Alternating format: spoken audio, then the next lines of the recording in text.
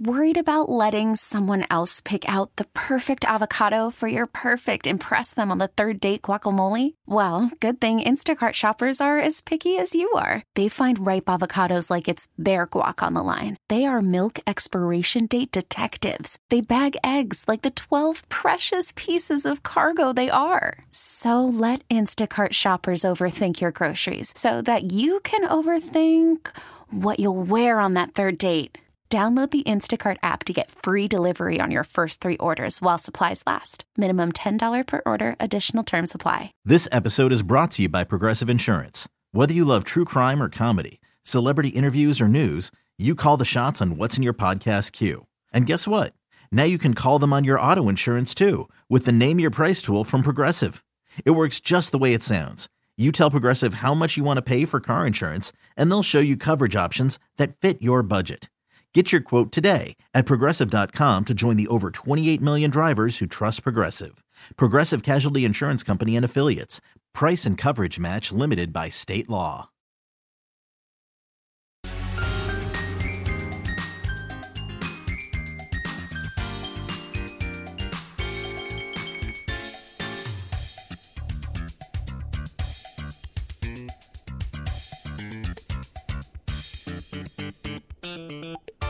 Oh, my goodness. Max is a piece of work. He's working the board today. We're going to give away a copy of the book later. Don't call now. And Max will take down your info, and the publisher will be nice enough to send you a copy. It's called Lebanese Cuisine. It's by my guest, a tribute to her mom who wrote the first one. And Leila Habib Kursky put this book together with some pretty cool photography. All right, before we go into what is Lebanese food, I love photography, and I got bit by the digital bug pretty early and bought the first little digital Instamatic-like camera, blah, blah, blah. What kept you with 35 millimeter? Oh, yeah. Well, to be honest, though, the photos that I did on the book were digital, so I had to go to the dark side there. But, I think part of it is just working in front of a computer all day. Yeah. That being able to do something a little more tactile, it was really fun. So with the film, I love these old antique cameras. I guess they're antiques now. And I've got both the 35 millimeter and the medium format. I haven't tried the big beasts yet. But I think it's just, the thrill of not knowing what you're going to get, going into a dark room, to both develop your film is tactile, to do your prints is tactile. It's a nice break from sitting in front of a computer all day. Yeah, I'll bet. And there's something, you can do black and white photography with a digital camera, but there's something about 35 millimeter black and white that, and I took some pretty incredible pictures, if I say so myself, when I was in college. My degree is in communications, motion picture broadcasting and broadcasting in general, but I took a photography class, and you had to, compile your best 10 pictures for one of the midterms, and that was really a lot of fun. But anyway, okay, so, and that was my next question. Were these pictures analog or digital? Yeah, no. They're all digital. Yeah. So both the ones that my buddy took and myself were all digital. Okay. Now the question. Let's just say that I have no clue. I'm a meat and potatoes guy from the Midwest. And what the heck is Lebanese cuisine? Yeah. And my first reaction to that is it's pretty vegetable forward. So, and then the vegetables, would be eggplant, zucchini, cauliflower. You're always going to use olive oil. You have a little bit of garlic in there.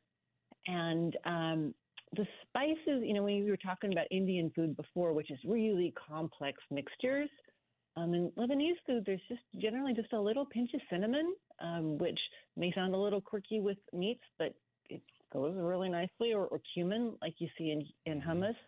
So it's spiced, but not spicy. I would say judicious use of meat. You're not going to necessarily get a big roast.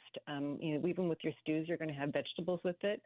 A lot of things served on a bed of rice.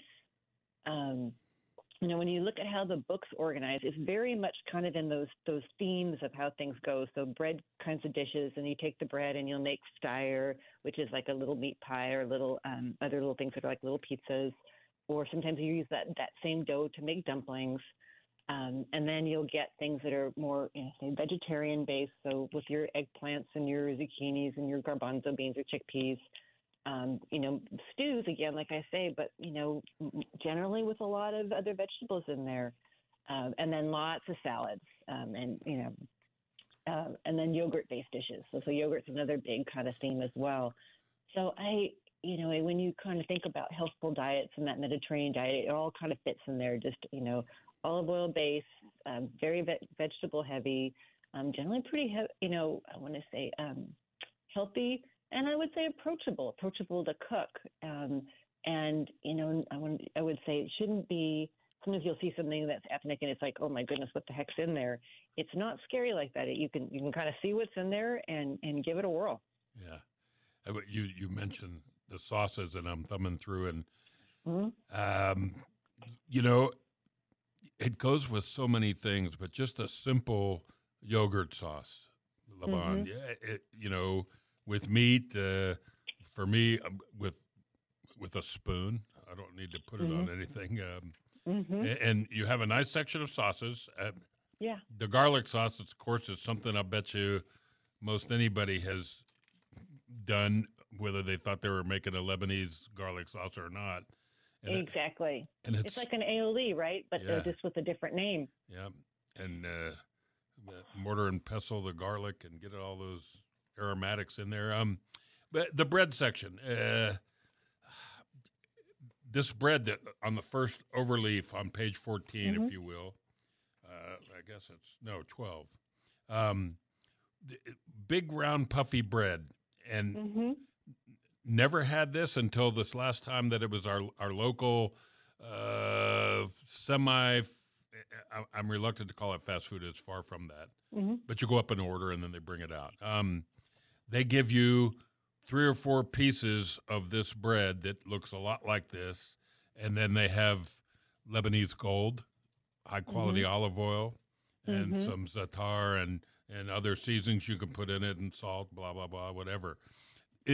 Arabic bread, the basic bread dough, is if I do this recipe, can I make it come out looking like on the page prior? Yeah, it's it's funny because I had never really done it growing up because my grandmother made it, right? And I remember being in her kitchen when she would make it, and she'd always make like a little loaf, for me, and then, like you said, it'd be hot out of the oven, and you dip it in olive oil and salt, and boy, those are just memories. But, I've done it myself, and I actually probably about once every 2 months make myself a batch of this and put it in the freezer, and then just take out what I need and toss it in the toaster, and it's just as good. Yeah. There's a few steps to it, but they're not hard.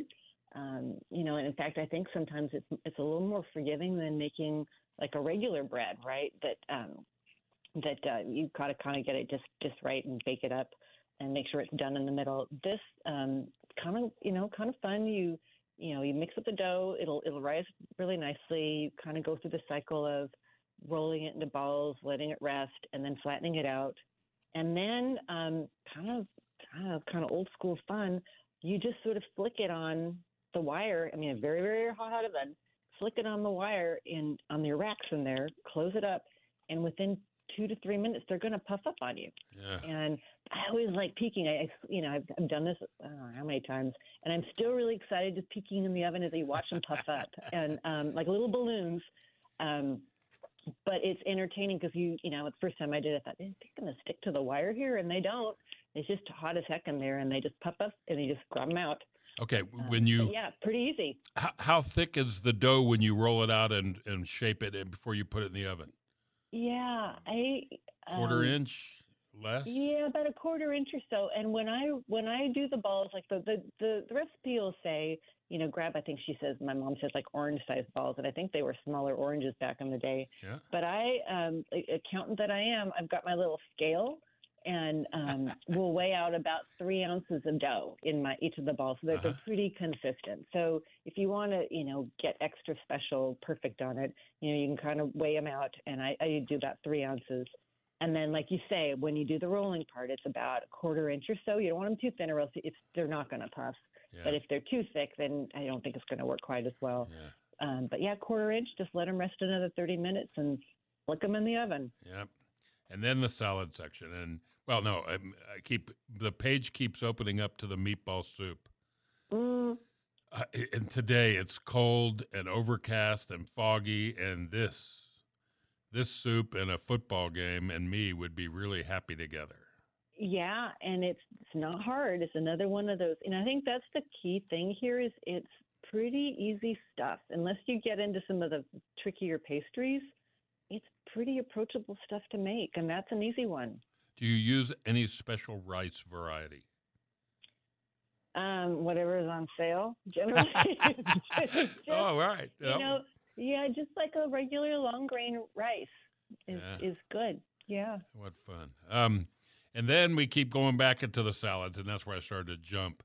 To me, I think that memory of that first fattoush salad here at the Piccadilly Market and Grill, just the right amount of vinegar and good quality olive oil and the seasonings and the textures and the color and oh man, it's killing me. And then the tomato salad. Again, this is more like, if I made this, I would probably leave the onion bigger and have more onion in it. But tomatoes and cucumbers, especially in season, when you get. I was going to say in season for sure. Absolutely. So good. And then the Lebanese bread salad. I think Lebanon's not that big of a country, but what do you think? What other countries have had the most influence in Lebanese cuisine over the millennia? I mean, I spent a lot of time in Turkey, and I see similarities, different but similarities. What else? Is there any other Northern African countries that have contributed? Yeah, I think that when you look at that whole region, kind of like Syria, Lebanon, I think even into Israel, you get real similarities there. But I think if you kind of like, as you say, you go to Turkey, it pivots a little bit. Like you were talking about that bulgur salad that was a derivative. I think that one, I think they put beets in it, and I've done that before. It's pretty tasty. Oh, yeah. But if you go, I guess where we're going here, west, and you think about Greece, you get some similarities as well. Like a moussaka is really similar to the stuffed eggplant recipe, or the baklava there has honey versus like the simple syrup. So you get kind of regional similarities there. I remember traveling once to Bulgaria, and I think I only ate 3 things there. Like, it's all I seemed to make. But one of them was a tomato salad with every meal. And so I think in those kind of Mediterranean regions, you get somewhat similarities. But I think it's really Syria, Lebanon, Jordan, where it's a pretty consistent, a cuisine that's much more similar to Lebanon. Wow. And then it starts to derivative after that. Yeah. Well, and rightly so. And then the black-eyed pea salad. I grew up in the South. We had black-eyed peas often, but more importantly, for sure, my dad would make a big pot of black-eyed peas for New Year's Day. Mm-hmm. I think this year we should do this salad because this super simple. Lemon juice, the onion, the garlic, parsley, and then a little olive oil. And to me, olive oil and lemon juice most of the time beats olive oil and vinegar. Mm-hmm. And that just looks so good. And it makes something out of a traditional thing that some folks wouldn't try. Can you stay with me through one more break? You bet. Oh, well, let's do that. We'll come back. We'll touch a little bit on the fish. And, oh, my God, the marinated fish fillets, that picture. Flaky, white meat fish, nice crust. We'll talk about that, but then I've got a marker in the entrees page. We'll look at that, too. Folks, we're going to give a copy away. Not yet. Don't call now. Lebanese cuisine is the topic.